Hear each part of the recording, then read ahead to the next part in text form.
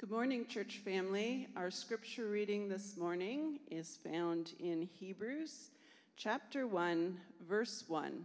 That's Hebrews chapter 1, verse 1, and we're reading through to chapter 2, verse 4. Will you follow along as I read God's word?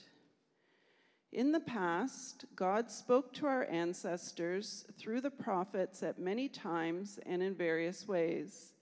But in these last days, he has spoken to us by his Son, whom he appointed heir of all things, and through whom also he made the universe. The Son is the radiance of God's glory and the exact representation of his being, sustaining all things by his powerful word. After he had provided purification for sins, he sat down at the right hand of the Majesty in heaven. So he became as much superior to the angels as the name he has inherited is superior to theirs. For to which of the angels did God ever say, "You are my son, today I have become your father"? Or again, "I will be his father, and he will be my son"? And again, when God brings his firstborn into the world, he says, "Let all God's angels worship him." In speaking of the angels, he says, "He makes his angels spirits, and his servants flames of fire." But about the Son, he says, "Your throne, O God, will last forever and ever. A scepter of justice will be the scepter of your kingdom. You have loved righteousness and hated wickedness. Therefore God, your God, has set you above your companions by anointing you with the oil of joy." He also says, "In the beginning, Lord, you laid the foundations of the earth, and the heavens are the work of your hands. They will perish, but you remain. They will all wear out like a garment. You will roll them up like a robe, like a garment they will be changed. But you remain the same, and your years will never end." To which of the angels did God ever say, "Sit at my right hand until I make your enemies a footstool for your feet"? Are not all angels ministering spirits sent to serve those who will inherit salvation? We must pay the most careful attention, therefore, to what we have heard, so that we do not drift away. For since the message spoken through angels was binding, and every violation and disobedience received its just punishment, how shall we escape if we ignore so great a salvation? This salvation, which was first announced by the Lord, was confirmed to us by those who heard him. God also testified to it by signs, wonders, and various miracles, and by gifts of the Holy Spirit distributed according to his will. This is the word of God.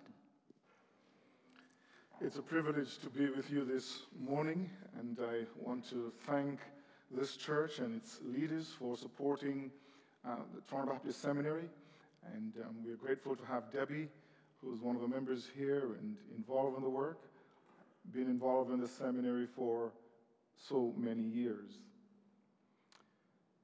Let's take a moment and pray as we turn to the scriptures.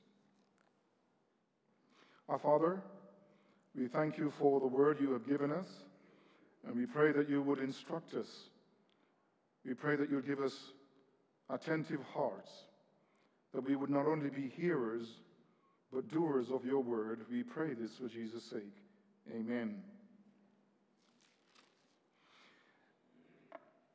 On the 24th of this month, NASA commenced a study of foreign objects flying in the air, unknown foreign objects. We used to call them UFOs. And they want to learn more about these unknown flying objects.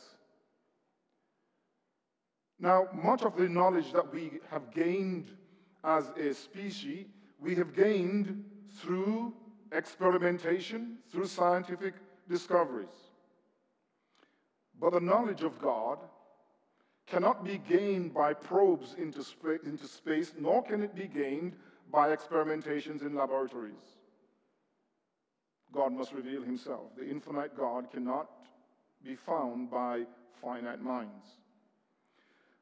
And so Scripture affirms repeatedly that God has spoken. And it is this Word of God that I want to concentrate upon in your hearing today. That God has spoken. This is one of the major themes in the book of Hebrews. Here the apostle or the writer, he's unknown, writes to us and writes particularly to a congregation that was Jewish and Christian in composition, but had begun to wander from the faith. They were suffering persecution for their faith. They were under great hardship. And as they suffered, perhaps even from the time of Claudius, in the first century, they had begun to question whether it was worth it in following Christ. And of course, many of them had come from Judaism, so Judaism appeared much more attractive than the Christian faith that had now drawn unwelcome, at least attention from the authorities and from their neighbors. And so the writer reminds them that Jesus Christ, whom they have received, is better. And so there is this refrain throughout Hebrews that says he's better than the old covenant prophets, better than angels, better than Moses and Aaron and the entire Levitical system of the Old Testament. And as he proclaims Jesus Christ, who is the great high priest, and I suspect that that is the theme of Hebrews, the high priesthood of Jesus Christ, the one who is sufficient for our sins, that there is this theme that runs through Hebrews, that is, God has spoken in his word. It is a major theme. There are only 4 times in Hebrews where we have the expression, the word of God. But there are multiple references to synonyms of the word of God, like God speaking, God bearing witness, or taking an oath. Many of these could be numbered, more than 40 references to the speaking God. And I want us to look then at the word of God spoken. First of all, as you read in the first paragraph, in the first 4 verses of chapter 1, as it speaks regarding the word of God, it reminds us of God's climactic word in the Son. He stresses in verses 1 to 4, in this very long sentence. In fact, it is one sentence in the original. It is carefully crafted, and it reminds us that in the past, God spoke to the ancients, spoke to the fathers, through the prophets, in various ways, in diverse means, perhaps referring to the fragmentary way in which revelation came, in diverse and different ways, makes us understand that the old covenant prophets and teachers did not receive the fullness of divine revelation. They received it periodically. It was episodic. It was fragmentary. It was incomplete. And so he places these bifurcation in salvation history. There in the past, God was speaking through the prophets, not through the Neo-Assyrian prophets or the pagan prophets around, but through the Hebrew prophets to the fathers, God spoke. And so then he says, let me contrast those days with these days. But in the last days which begin with the coming of the Lord Jesus Christ, his death and resurrection, in these last days, God has spoken in Son. In Son. Here we have the writer of Hebrews depicts God's word as God's climactic word in the Son. Here in the last days, God has spoken in Son revelation. And the concept Son, as it appears in the text without the article, the, it doesn't say the Son, it simply says, God has in these last days spoken by Son. The climactic word of God, the climactic revelation to mankind. It says everything that there is to be said about those who proclaim that they speak in the name of God after Christ. For there can be no other climax after the climax. The climax of revelation is Jesus Christ.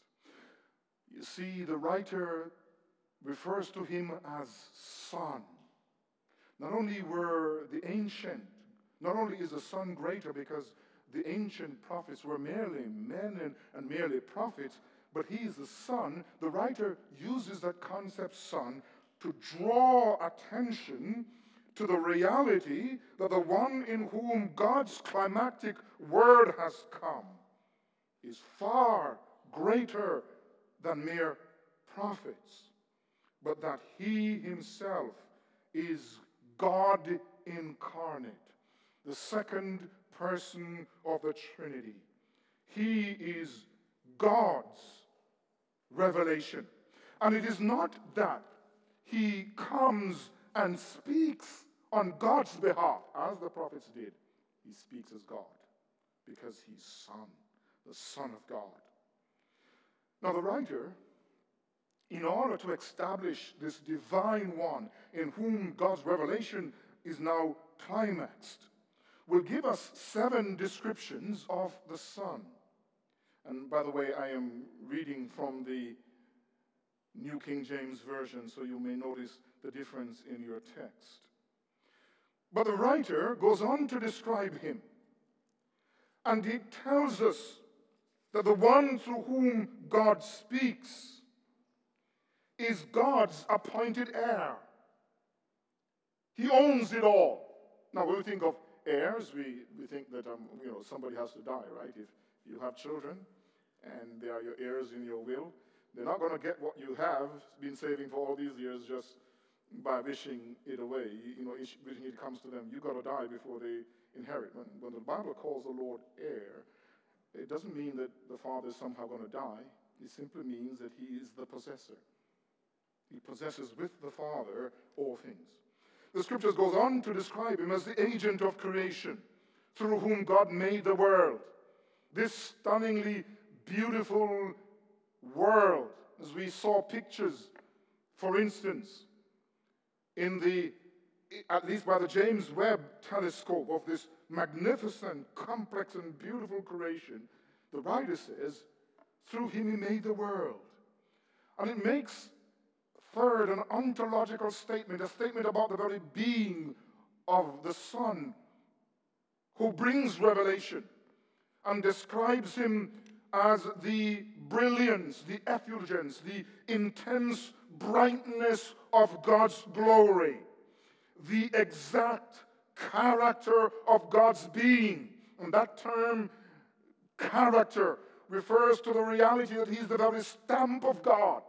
All that may be positive of God, everything that we may say of the Father, whether the Father is eternal and all-powerful and gracious, whatever may be said of the Father can be said of the Son.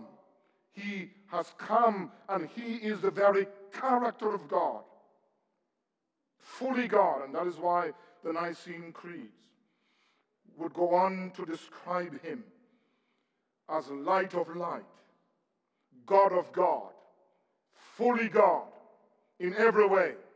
He goes on to describe him as the one who upholds the universe. And there the term Pharaoh means not merely that the Son through whom revelation comes bears the world along, but it means that he carries it to its ultimate conclusion. That's the term that's used of Paul when he was on the ship. You remember how he was having difficulty on his way to Rome, and talks about the ship being driven by the wind. Well, that is what the term here means. He's the one who not only sustains the world, he carries the world to its ultimate purpose. The scriptures goes on to describe him further as the one who made purifications for sin, the one who died, and by whose blood our sins have been purged. You see, this is the one by whom revelation has come.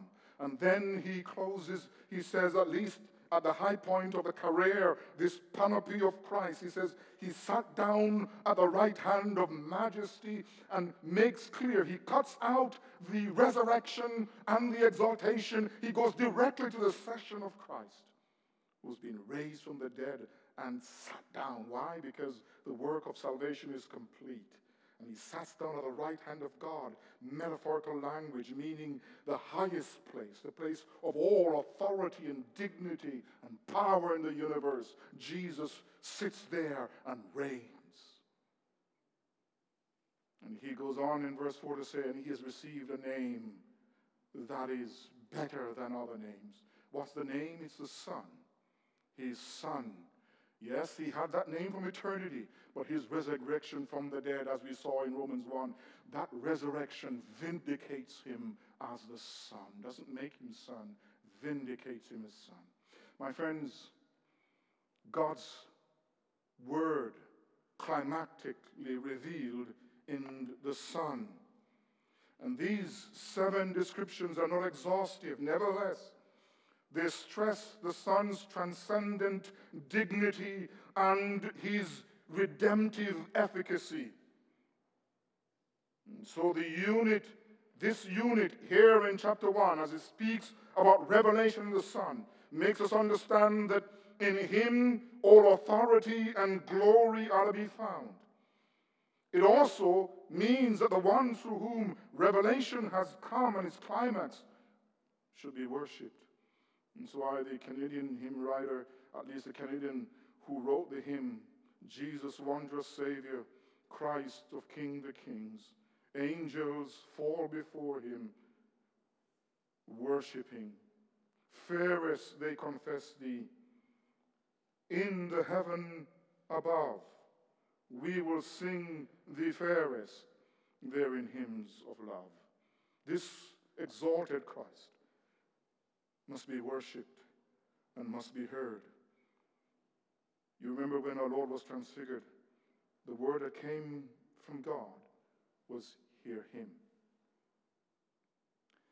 But in Hebrews, we not only see God's climactic word in the Son, we see God's dynamic word in the gospel. Whatever we think of God's word, it is not only a climactically revealed in the Son, but it is God's dynamic word. It is his climactic word, it is his dynamic word. And by dynamic, I'm simply referring to the word of God that has power, that is alive. One of the most evocative, moving speeches, of course, came from Antony in Julius Caesar. And Julius Caesar recognized the power of human word.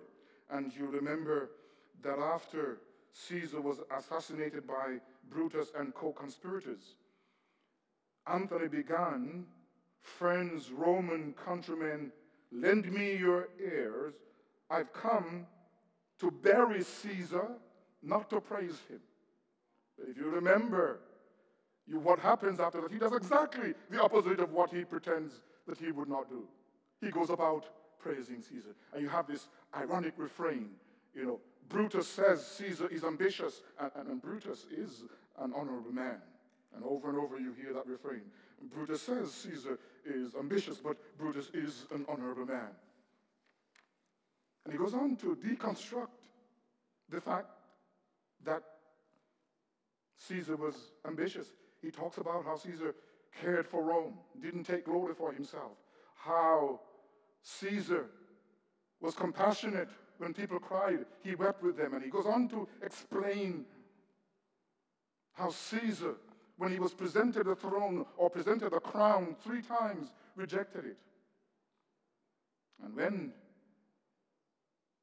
he pretends to find Caesar's will, people are crying, the will, we will hear the will. He begins to read the will, how Caesar hath left money for every citizen of Rome, and how his private gardens are given to the people and their generation for public parks to enjoy.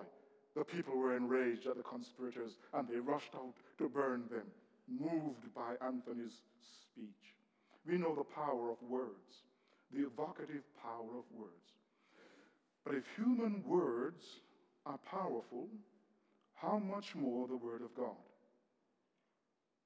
We see the power of God's Word in Hebrews. We see the dynamic quality of that Word, not only climactically revealed in the Son, but dynamically revealed in the Gospel. And there are 3 ways. I want to be quick there, but there are 3 ways in which this dynamic Word that has come from the Son and passed to the apostles is revealed in Hebrews. First of all, this dynamic Word is revealed in salvation. This is why it was good in our reading that we read to chapter 2, 1-4. Because there, the writer stresses and tells them that they ought to pay careful attention to what they had heard. And he wants them to pay careful attention to the word, lest they drift away. For if the word spoken through angels proved steadfast, then he, against all transgressions, he will go on to say, how shall we escape if we neglect so great a salvation? In verse 2. Well, in verse 3. Well, how shall we escape so great a salvation? He says, be careful, you drift away. Years ago, we were in one of the Caribbean islands, and as we drove along the road from the airport, we were surprised to see on the beaches all these boats, hitherto magnificent boats, like beached whales, just dotting the beaches. They had come across from Europe. Some of them had blown off the coast of Africa and had landed in on this Caribbean island. They had lost their moorings. And the writer says we must pay careful attention. Careful attention, lest we lose our mooring. And he says, how shall we escape if we neglect so great a salvation? You see, the message, this dynamic word, is a message that they had heard, a message of salvation. And the rest of chapter 2, as it reflects upon Psalm 8, begins to flesh out this word, this dynamic word revealed in salvation. It reveals how the Son of God has come to taste death for everyone. How he became and came as the pioneer, the archegos of salvation. It continues to speak of him as who was perfected through sufferings, or qualified vocationally through his suffering. The one who was not ashamed to identify with us, wasn't ashamed to call us brothers and sisters. The one who has come to deliver us from Satan's dominion, and not only from Satan's dominion, but the fear of death. And then there in verse 17 of chapter 2, it depicts him as a sympathetic high priest. Therefore, in all things, he had to be made like his brethren, that he might be a merciful and faithful high priest in things pertaining to God, to make propitiation for the sins of the people. This word, this dynamic word, it's a word of salvation. And this salvation has been revealed in the coming of Jesus Christ, who has come to propitiate, that is, to remove God's anger, who took God's anger upon himself, who appeased God on our behalf. The rest of Hebrews will flesh out this salvation, this dynamic word of salvation. The upshot of this salvation is eternal salvation, eternal redemption. It results in sanctification, or the writer of Hebrews will call perfection. That is qualification to enter into the presence of God. It gives us access to the new heavens that he calls Mount Zion, unto the city of the living God, and the heavenly Jerusalem, to an innumerable company of angels, unto the general assembly of the firstborn who are registered in heaven. And to God, the judge of all, and to the spirits of just men made perfect, and to Jesus, the mediator of a new covenant, and to the blood of sprinkling that speaks better things than the blood of angels. What I'm saying is, we have in Hebrews the climactic word of God revealed in the Son, but we have a dynamic word of God revealed in salvation. In chapter 9 of Hebrews, we recognize that this salvation has come at a high cost, that it came through the once-for-all death of Christ on the cross. He did away with the entire Old Testament system, because none of those sacrifices on Yom Kippur, the Day of Atonement, none of those sacrifices could remove sins. And Jesus offered one sacrifice for sins. Why? Because it was acceptable. It was a perfect sacrifice. And so we are saved by the one sacrifice of Christ. Well, you see, Hebrew talks about this dynamic word revealed in salvation. The dynamic word is also revealed not only in salvation, but in what we would call admonition. If you go back to chapter 2, you must pay careful attention to what you have heard, lest you drift away.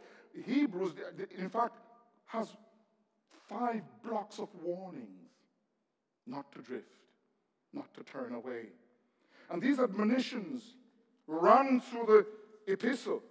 One of the sternest of them occurs in chapter 3 to chapter 4, where, in quoting Psalm 95, the writer tells them today, in verse 7, he says, today, if you hear his voice, do not harden your hearts. He calls upon them. Do not harden your hearts. And this call not to harden their hearts is a call to faith. They're called to faith. They're called not to harden their heart. Look at what it writes in chapter 3, verse 7. Therefore, as the Holy Spirit says, today, if you hear his voice, do not harden your heart as in the rebellion, as in the day of trial in the wilderness, when your fathers tested me, tried me, and saw my works, and for 40 years. You see, the dynamic word of God, that word which moves us, is not only a word that saves us, it's not only salvific, it is a word that warns us. It warns against unbelief. The greatest sin we can commit is not to believe in God's Son. And he says, be careful, lest you drift. He says, today, the Spirit of God, who exhibits the power of God, speaks and warns us. Warns against rebellion. But what's the rebellion? It's unbelief. What was the particular sin of Israel? It wasn't simply idolatry. It sprang from unbelief, a refusal to trust in God. And then it led to immorality and, of course, idolatry and so on. There's a warning there. Why? Because God's word is powerful. As I mentioned in chapter 4, verse 12, he says, here's the reason why you must heed the warnings. For the word of God is living and powerful and sharper than any two-edged sword, piercing even to the division of soul and spirit and of joints and marrow, and is a discerner of the thoughts and intents of the heart. And there is no creature hidden from his sight. The text is not teaching that human beings consist of 3 parts, body, soul, and spirit. The Bible presents us as a unity. But he's arguing that the word of God is powerful. He describes it. He says it's alive. And it is active. And it penetrates. It's a penetrating word. So that he's able to discern even the very recesses of our hearts. The place of thinking and reflection and willing and desiring. The word of God is able to search us even at the core of our beings. And so you see, to stand before God's word is to stand before God himself, the searching God. But the power of God's word is revealed not only, or the dynamic quality of the word is revealed not only in salvation and in admonition, but in exhortation. In chapter 13, verse 22, the apostle says, I write to you this word of exhortation. And generally the word is one of encouragement.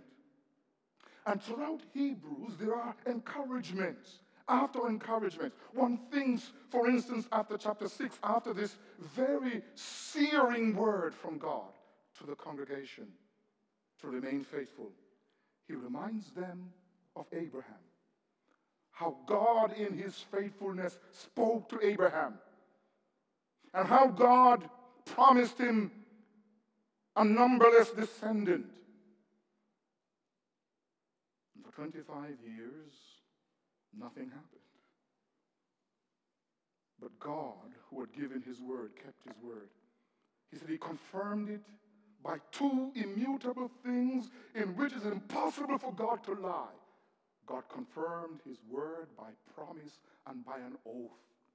And the writer reminds us that this word of God, because of his faithfulness, we may trust in him, that our hope is like an anchor which is anchored in heaven, because it's dependent upon the faithful character of God. Very quickly in chapter 8, for instance, he reminds us that God has spoken his word of exhortation or encouragement in the new covenant to give us a new heart with his word written in our hearts. And the apex of that blessing is forgiveness of sins. Well, exhortation comes further. We see this dynamic word of exhortation revealed further in chapter 13. It's revealed in exhortation and encouragement, where in chapter 13, after he tells believers to flee from covetousness, he reminds them of this reality. He says this, and be content with such things as you have. For he himself has said, I will never leave you nor forsake you. So you may boldly say, the Lord is my helper. What will I fear? What can man do to me? He quotes the Old Testament text. And there he reminds them, they ought not to be worried for whatever their needs, whatever resources they lack. They have the assurance of God. I will never leave you and I will never forsake you. Therefore, we will not fear. You see, all of these are encouragements. And so in Hebrews, you see then the climactic word of God revealed in the Son. You see the dynamic word of God revealed in salvation, in admonition, and in exhortation. But I want to, before I just make three concluding remarks, say that you see God's word in Hebrews not only as his climactic word revealed in the Son, not only as a dynamic word, but you see it as the specific word. It's addressed to us. If you go back to Hebrews chapter 1, it says, in these last days, God has spoken to us in his Son.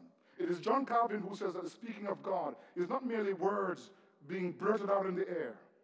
The word of God is the wisdom of God revealed, but it remains in God. And it's addressed to us. It's addressed to us as a covenant people and as a pilgrim generation. It's addressed to us as the wandering people of God who are on their way to glory, to the new heavens, to the city that has foundation, whose maker and builder is God. What must we do with this word of God? I would suggest to you that the word of God revealed in Jesus tells us that we must consider him. We hear that refrain in Hebrews, by the way, consider him. And you and I must consider Christ. We live in a generation where there are many things that are upsetting. When we think of the immorality around us, when we think of high prices in the grocery stores, all around us, and fear, for instance, of greater inflation and even recession in the new year, all of these can distract us. They can weigh us down. But in this day and age, the Word of God must be central. And the Word of God directs us to consider Christ. To consider Christ. It was the English churchman, C.D.F. Moule, who says that that Hebrews does not tell us to consider Christ after other things, but to consider him first. And you and I are led to consider Christ, who is the pre-existent Son of God, who is the incarnate Son of God. And we are to consider Christ, who is the exalted Son of God. We must consider him. In all of our turbulence and confusing days, we must look up and look away and look to Christ. And we must see him in his grandeur and in his beauty. And we must embrace him. We must look to Christ. Dr. Adams, who taught me Old Testament theology at Toronto Baptist Seminary, used to say to us as students, look to Christ.